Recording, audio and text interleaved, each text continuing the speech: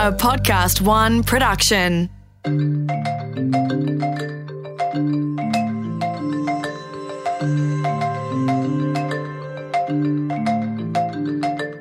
Welcome to The Alternative Truth, a series where we debunk the myths and spin on health and well-being. Hi, my name's Mei Ling Doery, a lifestyle-curious medical doctor, public health expert and strategist. One thing I've learned is that what we think is right when it comes to health often isn't. So I've set out to talk with some of the world's most esteemed medical experts and frontline wellbeing innovators to find out the alternative truth.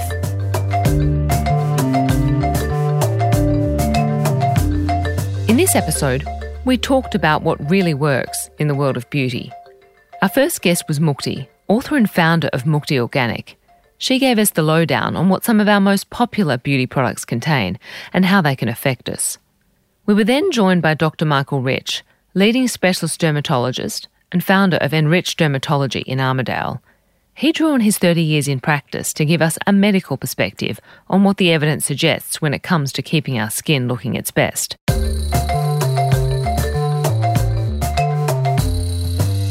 Mukti is educated in complementary medicine, and she spent more than 2 decades exploring how to use natural ingredients for non-toxic skincare. She is an award-winning botanical formulation and recently published her first book, Truth in Beauty. She's now on a mission to connect people to nature and beauty regimes that are good for them. Mukti, welcome to The Alternative Truth. Hi, May. Thank you. You know a lot about what it takes to keep our skin well, and I wanted to start off by asking you a bit about how on earth you got onto this journey. Where did it all begin? I guess it began when I was growing up and my mother was a model and I used to watch her get ready for fashion parades and put her makeup on. So I always had a fascination with beauty from a young age.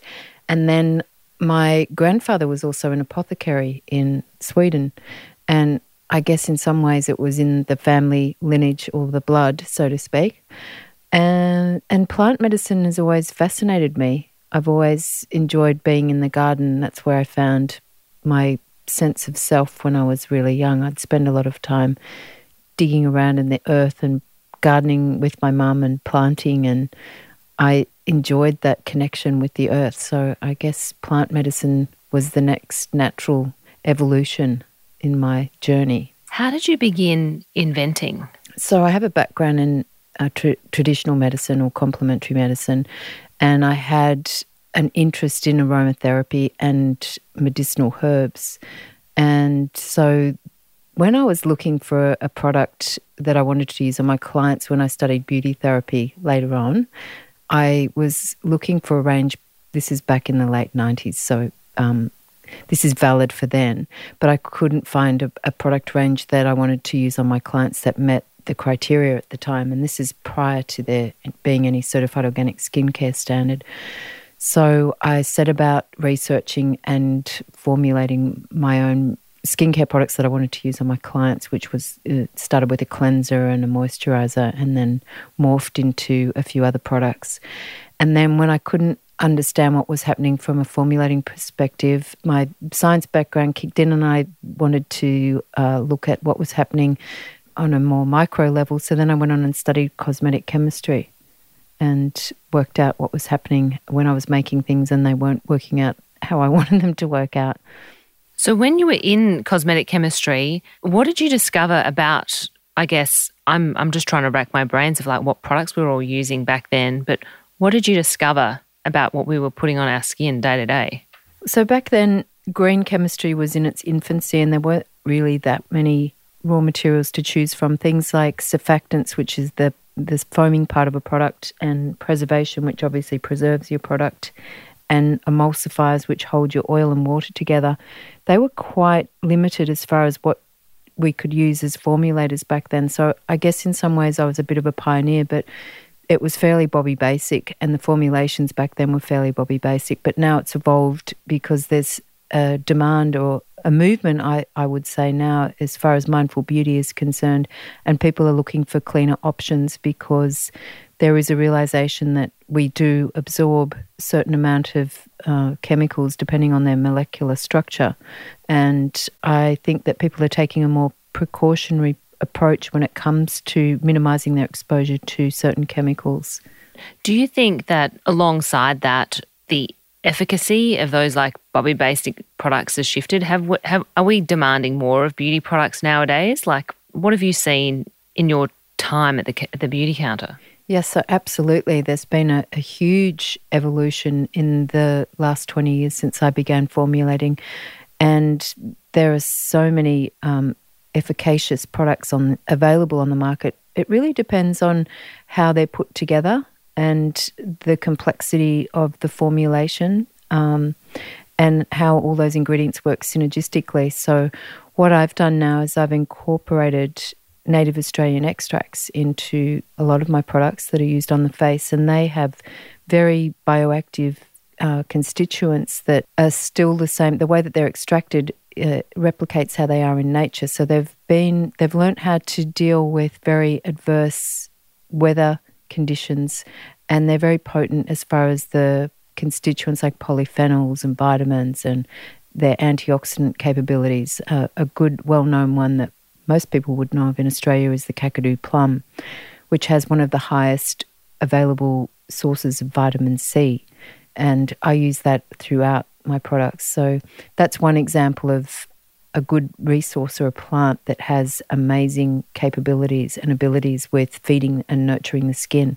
Because I think for any of us that have like a cupboard full of stuff, we know that we've got to wash our face, we've got to get the stuff off. And then I guess moisturiser is, everyone's like, well, we have dry skin, you moisturise your skin. What difference can the right product make to someone's overall appearance and I guess more broadly, things downstream? So when it comes to your actives in a product and you're looking for a product to make a cosmetic difference or to have an impact on the skin, those ingredients need to be there in a substantial amount as opposed to a label claim. So one of the things that I point out in the book is how to read a label, and the best way to do that is to divide it into thirds.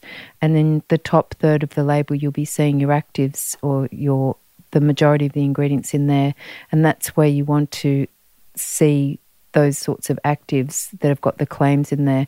And they should be at anywhere between 1% to 2%. So you'll be looking at the middle third of the label for any of your constituents that are on the front of the label as a claim. So they need to be in there at an amount that is going to have an effect, and that needs to be based on the clinical trials and studies that are done by the manufacturer of that particular ingredient.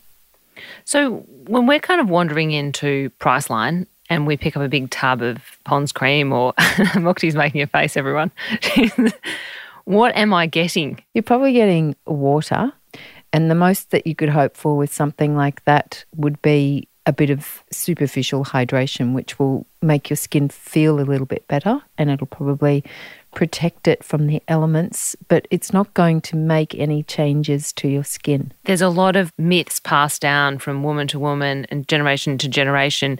If there was a message that you wanted to get out into the marketplace about where are we wasting our time? So there's this assumption that everything that is for sale has been tested or is regulated, and that is not, unfortunately, entirely correct. So you have to take onus upon yourself to become educated and to become a bit of a label sleuth and detective. So one of the things that I did when I wrote my book was I put myself in the shoes of the consumer, because it is a complete minefield to understand and decipher a label, and to do that quickly. I mean, you don't want to spend hours standing, unless you're like me and you're obsessed with anything and everything to do with skincare and ingredients, but you don't want to spend hours sitting there or standing there looking in the aisle, looking through the products that you're about to choose. So there's some simple things that you need to look for when it comes to reading a label. And one of those is that I was mentioning before is dividing into thirds, and then looking for certain claims. So certified organic, for example, by a recognised third party. So in Australia, you'd be looking for Australian certified organic, or you'd be looking at organic food chain. They're both quite well known. in America, you'd be looking at USDA. And then each country also has its different regulations and standards when it comes to organic skincare. But you really have to be looking at more of the plant-based, so botanical species as being the majority of what you're reading on the label, as opposed to a lot of chemical names. So look out for things like aloe vera barbadensis, macadamia alternifolia, anything that sounds like it comes from a plant or is plant-derived. Mukti, one thing that I've noticed about your products is they're all in brown glass. Tell us a bit about that. Why are they all in brown glass? Well, it's actually not brown. It's actually purple, and it's called biophotonic glass. And it stems back to the ancient Egyptians, and they used to store their balms and elixirs in glass with iron oxide particles in there, and it only lets certain spectrum of the light in there.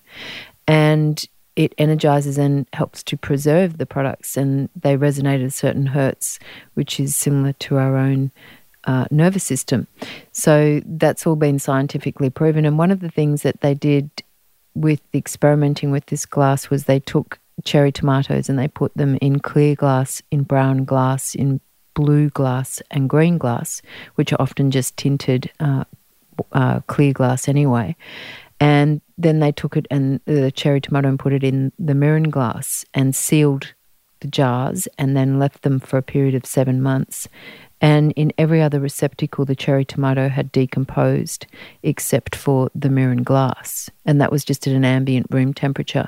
So it proved the point that it was a very good receptacle for storing.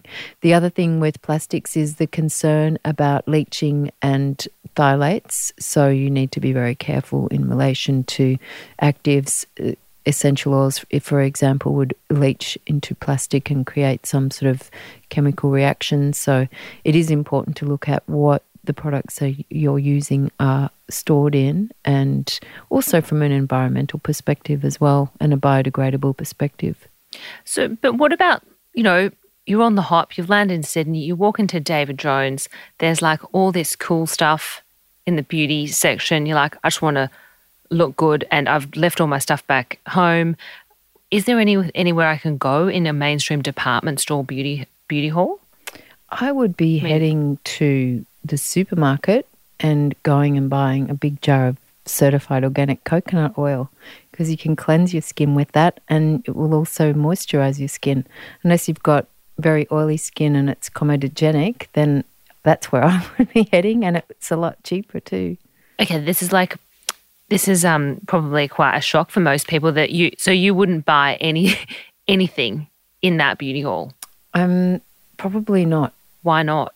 Because I'm a label sleuth, and most of those ingredients that are in those products, unless I could find something that was certified organic, I probably wouldn't be using it on my body. Do we know what the long-term impact or even the medium-term impact of using these products like year after year on our skin is? Well, what we do know now is that there are more and more ingredients that are coming to light. So a typical one that I will use as an example would be talcum powder. So Johnson & Johnson talcum powder, which has been directly linked now to ovarian cancer, and there's a lot of litigation happening right now in relation to that.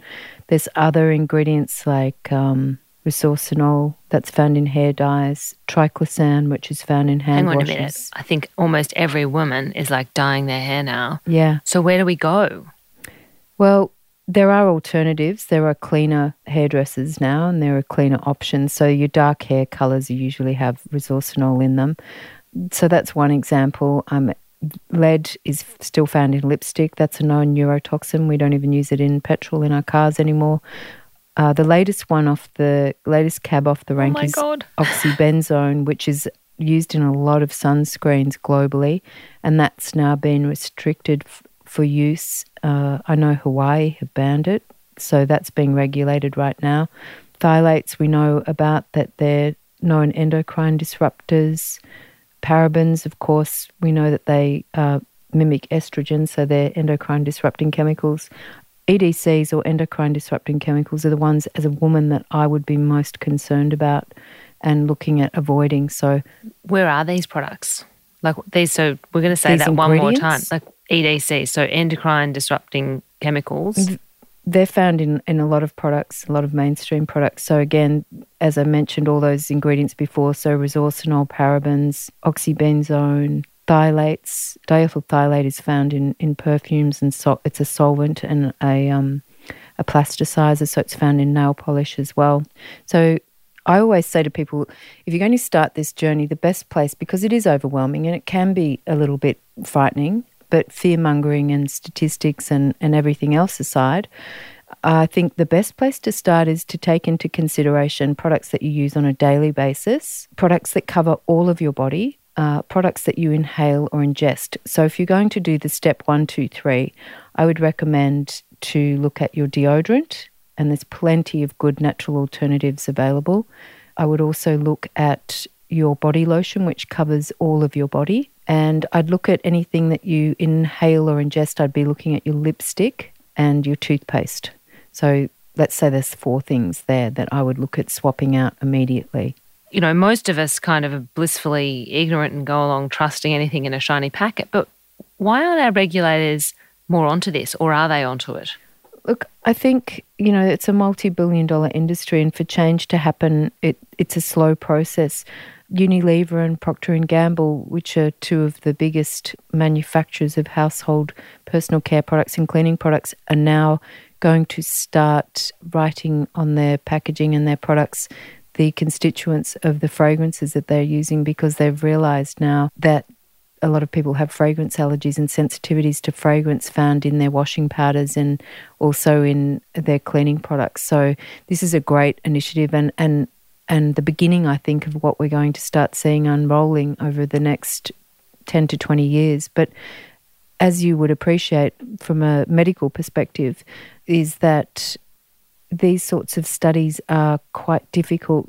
You know, we can look at tobacco as an example, as a formidable example. We can look at DDT as another example that we've learnt from in the past. So these are good examples of how things change, but it does take time, and industry is slow to make these changes. But I think with more consumer awareness and people asking questions, and with higher incidences and rates of cancer and people having sensitivities to fragrances, as an example, then people will become a little more aware. And I think mothers in particular too, when they're thinking of conceiving or they have children, the first instinct is to protect. And so that's usually when people will start to make the transition or look at making the transition. So this is about, on the positive side, it's about harm minimisation. It's about stacking the cards in your favour. It's becoming a more aware and informed consumer.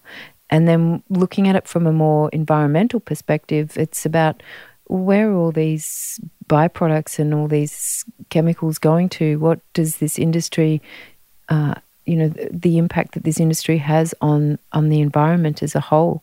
If most of our waterways are now polluted, you know, we need to look at it globally, not just what we're using from a cosmeceutical perspective. We need to take into account how that's affecting and impinging upon the ecology and the whole ecosystem as well. I'm keen to understand whether you feel, is there ever a role for traditional medicine or invasive techniques if people want to look good? You know, there's a lot of conflicting information around essential oils as an example of a natural ingredient that could cause an adverse effect. So I always say to people, always test on the inside of your arm. We provide samples for that purpose. And then if there is any adverse effect, then you discontinue use. But I have a few products like a marigold cream, which is very popular. It's good for anyone who has skin sensitivities. I'm about to do a sensitive range, which is nut oil free. It's fragrance free, so it doesn't have essential oils in it. And it's a very basic formula for people who have become sensitized. And a lot of people are sensitized to many different things, including natural ingredients as well. But can I fix my wrinkles in the same way that those mainstream products promise?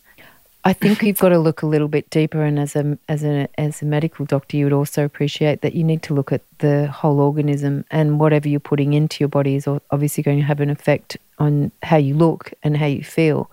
So we've got to look at our diet and our lifestyle in order to deliver the results that we might want. So rather than just relying on a cream to produce some miraculous results. It needs to be a holistic lifestyle approach. So, if you're going to go out and get smashed on a Friday night, then Saturday you're going to probably wake up with puffy eyes and your skin's probably not going to look so great either. And all those toxins that are in your body are going to come out. So, it's a holistic approach. Well, I think that's the tough love. That's the truth. Mukti, thank you very much for coming in today and sharing your insights. Thank you so much.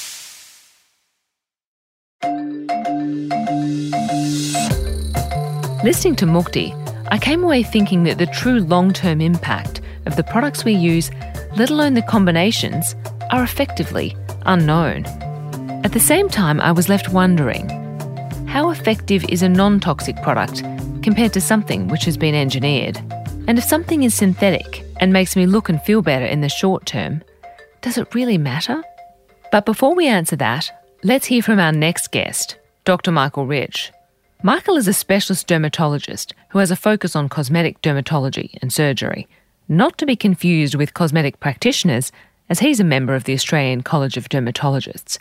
It's fair to say Michael really knows skin. What are some of the strange things that people do that really make you think, oh my God? Well, people go on overseas junkets for cosmetic treatment. And for example, I had a lady who went for a liposuction to Malaysia with her sister who was starting a new business in liposuction. And she was the first patient. And she came back damaged, infected and inflamed, as an example. And people have treatments in Thailand. I think it's a holiday and it's cheap. And you've got no recourse. And that's quite difficult. The other thing people do is, for example, even simple things like what's very popular today is botulinum toxin, Botox or Dysport injections and fillers. And people go and pick out the cheapest injector. They will never go to a cheap hairdresser. They'll never get a dress for their wedding which is not the best or the nicest looking dress, but they'll go to the cheapest injector, not the best injector.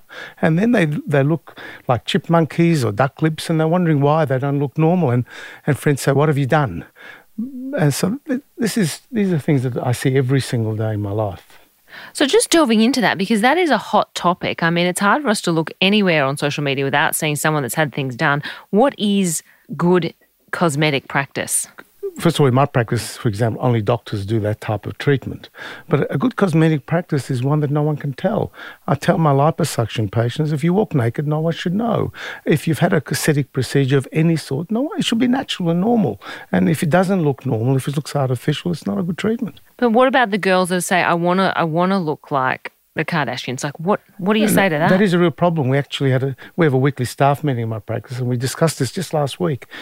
Do we reject those patients or not? And some of the doctors in my practice voiced a very strong point of view that if we do that to patients, people will say to them, look, they were treated and rich, and look what they've done to them, and it's not natural. So we're in a position, I think now we are telling patients, look, we don't think this is a good look, and we're not willing to do something that will distort you. But there's no question some people do want that. Where do you think that's all coming from? I think sometimes there's social pressures because those large bottoms with fat injections, for example, and it's risky. That's the most common cause of death with cosmetic procedures, the fat injection, especially in the buttocks. Just go into that. Are you talking about Kim Kardashian, her bottom? Yes, I am talking about her bottom, and I'm talking about in Brazil. I mean, it's so common, the fat injections. But most of the deaths that have occurred in cosmetic practice have been fat injections at the bottom. The fat gets into the artery and blocks the artery. It can give them a heart attack, give them a stroke, and it's horrific. So fat injections can be very dangerous and has to be performed by someone who's doing it well. But I used to carry out fat injections at the buttock, but I've actually stopped doing it. I don't think the risk is worth it.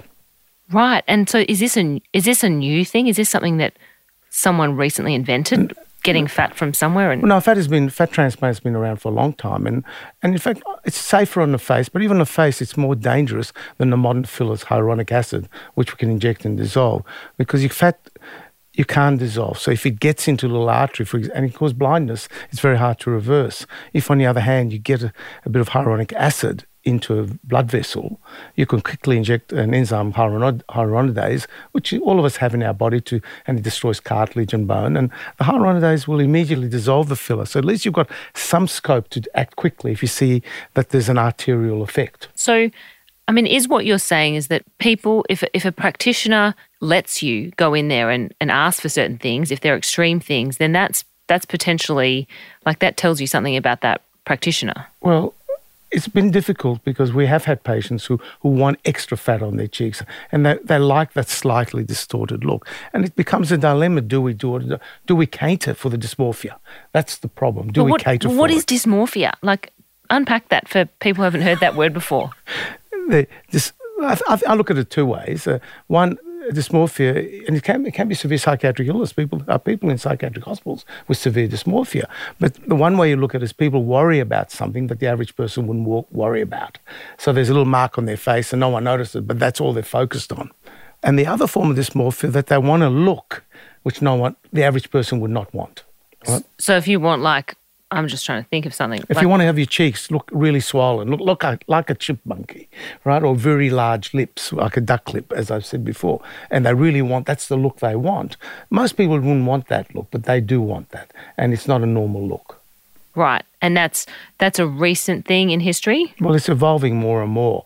I think aesthetic procedures can become addictive. And so when you have a little bit of filler, you think, oh, I wouldn't mind a bit more and a bit more. And you start looking at yourself in an objective manner.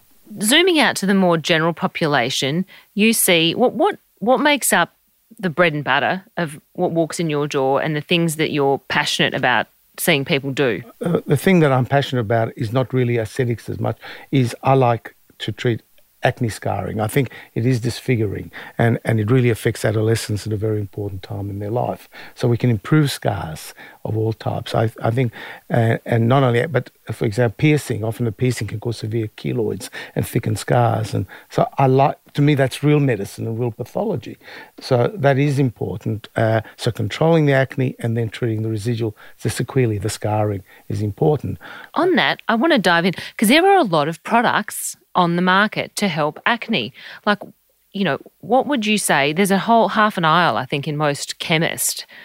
Okay. What's your view on that, the role for that? Acne is infection of the sebaceous gland. What happens is I always see acne as an equation. Genetics plus hormones lead to acne. And what happens is that those hormones affect the sebaceous glands, the glands that produce oil, and lead to a block in those glands. There's a blockage, and that leads to secondary infection for one gland, or sometimes a few glands joins up and you get a cyst infection. Now, anything that blocks that gland, anything that plugs it, will increase the tendency for blockage and infection, inflammation. So the first thing in acne, moisturizers, is no-go zone. And you see all these preparations which are oily and they moisturize the skin, and they'll all make their acne worse. So that the tendency to use a moisturizer every day is really harmful for acne. In most cases, people don't need moisturizers, full stop. I think it's $1 trillion at all. It's $1 trillion cosmetic racket, in my humble opinion. Right? But the point is that painting the wall does not make the wall structurally stronger.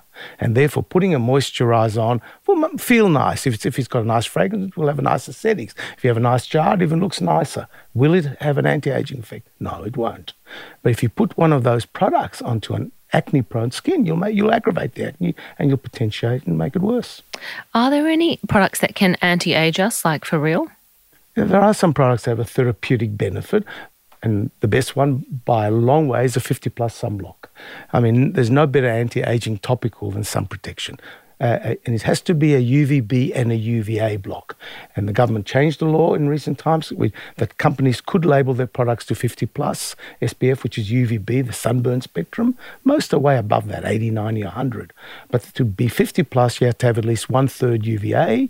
That's what was in solariums, the light that doesn't burn, that doesn't blister, but goes deeper, that ages, wrinkles, and causes melanomas and skin cancers. So young females went to the solarium, got UVA, got a short-term colour change, and with that they got a death sentence. So it was a minor problem, but fortunately solariums are banned. But a UVA block with a UVB is the best anti-aging treatment. So Michael, we've touched on like how things can block up your skin. If we're putting moisturiser on acne, it's not only not going to help us, it's probably going to make us worse. A lot of us have been raised with this notion that what you eat affects your skin or your oil production. Is that true? Well, that's an interesting question. For years, we didn't believe so. There's no question there's a good reason to have a healthy diet and eat well. Very good reason for many reasons, for heart disease, joint disease, even evidence for dementia. So a good diet is really important. You know, the red fruits, the berries, the vegetables, there's no doubt. The question is, what's the story with acne? And there has been some studies in recent times showing that a high glycemic diet, high sugar diet, can be negative in acne and potentiate acne. In years gone by, I suppose we used to say chocolate can make acne worse. There was no real evidence for that. But I think a high sugar diet is not helpful in acne. Do you think that there are products out there in the market where they would say you can drink this collagen milkshake and make your skin better? No. Does that have any merit? No, I think avoidance of sugary food is helpful, but I don't think any dietary factor will help your acne. There's some evidence to show that zinc can be a little bit helpful, but not as much as other therapeutic measures. But what about anti-aging effects? Anti-aging, a healthy diet with lots of red fruits and lots of vegetables and reducing sugars, a low GI diet has a wonderful effect on many facets of our life. In regards to aging on the skin, no. Some protection, yes. I'm not sure about the food in that regards. Okay. What about the clean beauty movement?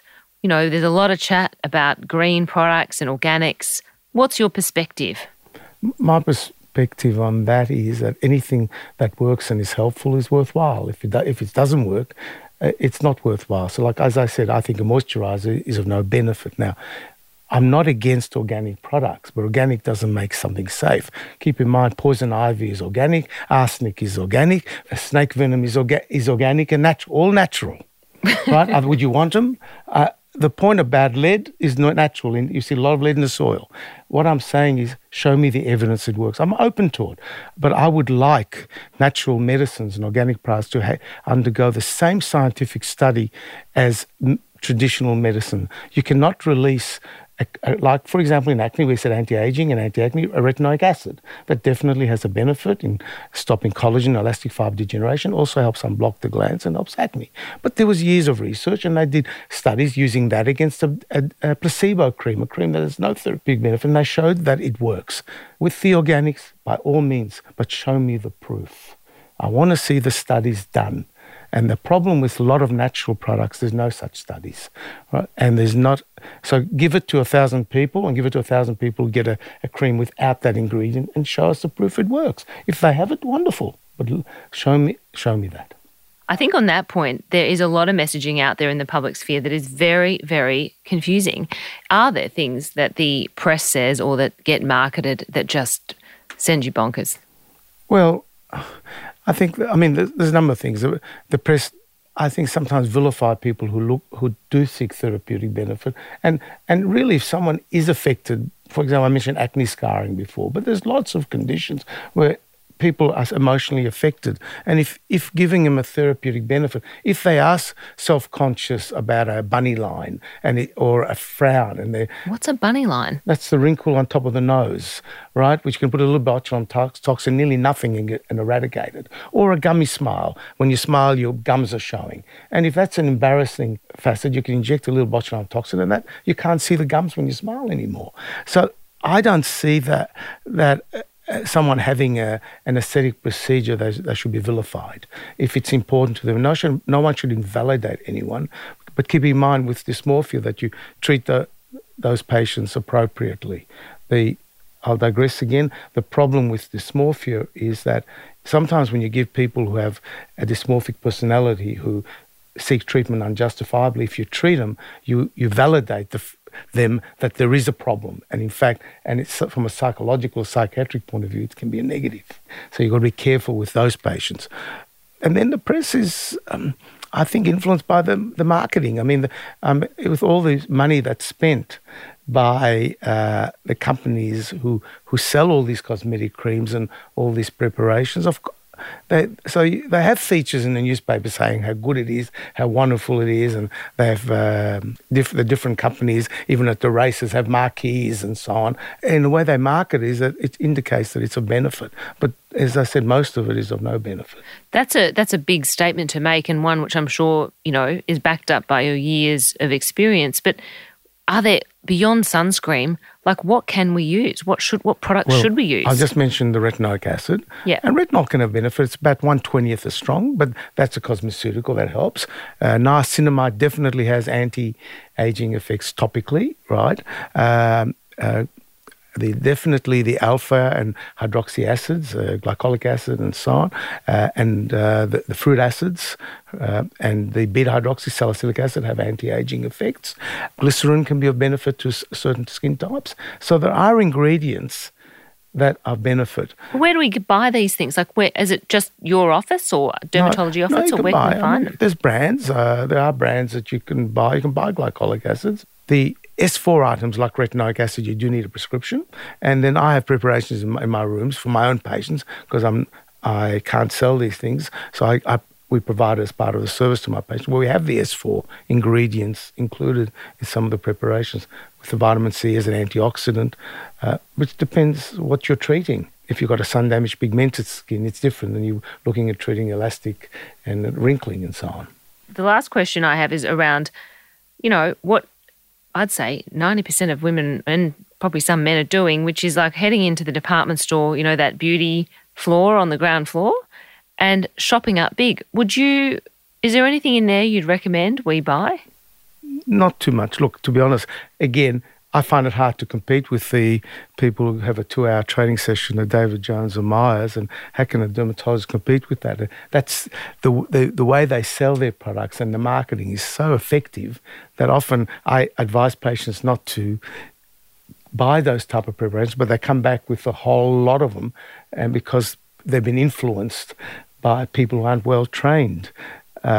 So there is a lot of pressure for people to buy these type of preparations. But no, I'm not a believer that there's much in the way of cosmetic preparations that are of benefit to the skin. That doesn't mean that from an aesthetic point of view, from a pleasurable point of view, some creams are nice to put on, they feel good. And if it gives essential pleasure, by all means do it, as long as it's not harmful. But if you're expecting a significant therapeutic benefit, no, you won't get it. Now, in regards to facials, I suppose it's difficult because a lot of people out there carrying out aesthetic procedures, the non-medical practitioners, facials are very common. And I'm not personally a fan of facials. Facials are aggressive and irritating. And if I've got inflamed skin and if I've got a wound on my arm, would I scrub it with soap? So if you've got acne or eczema and you carry out a facial, that's irritating, can only aggravate it. And one of the stories I've often tell is I was once in the gym next to 2 very attractive ladies, and one lady next to me was on a bike with a friend, and she's telling a friend, "Don't look at me. I look terrible. I have a facial every 4 weeks, and for a few days I look terrible. It's all right in between." So here's this stunningly beautiful girl who looks normal except for 2 days a week after she has a facial, and the facial gives her no therapeutic benefits whatsoever. I can't understand why you spend your money not to look good for a few days without any benefit. It doesn't make sense to me. Michael, thank you very much. That was a tour de force through the world of evidence and beauty. And if people want to find you, High Street, Armidale. Yes, thank you. Listening to Michael and Mukti, there is no doubt that beauty is big business. It would seem that most of us are not really getting what we paid for, or in other cases, only what we bought. Michael staked his 30 years against anything from a department store or beauty counter in favour of sunscreen, serums and laser to stimulate our natural biology. If we accept the idea that the skin is like the dashboard of a car, then seeing a dermatologist means getting under the hood. Mukti made a strong argument for thinking consciously about the number and quality of products we use. Whilst historically the benefits of clean and green beauty have been hard to evidence, the information about the cumulative impact of endocrine disruptors is growing, and the longer we live, arguably, the more significant this is to our health. What I find most interesting is that both our guests, for different reasons, caution against consuming a lot of mainstream product. The conversation also left me wondering, if a facial makes you feel better, isn't that worth something towards looking better? Likewise, does a generation now propped up by laser, filler and Botox create a false new norm? Are we just avoiding our own mortality? As is so often the case on The Alternative Truth, there aren't many final answers. There are, however, plenty of questions. Thanks for joining us. Alternative Truth is recorded in the studios of Podcast One Australia. Executive producer is Grant Tothill. The producer is Sarah Greenberg. Audio producer, Darcy Thompson. For more episodes, head to podcast1.com.au.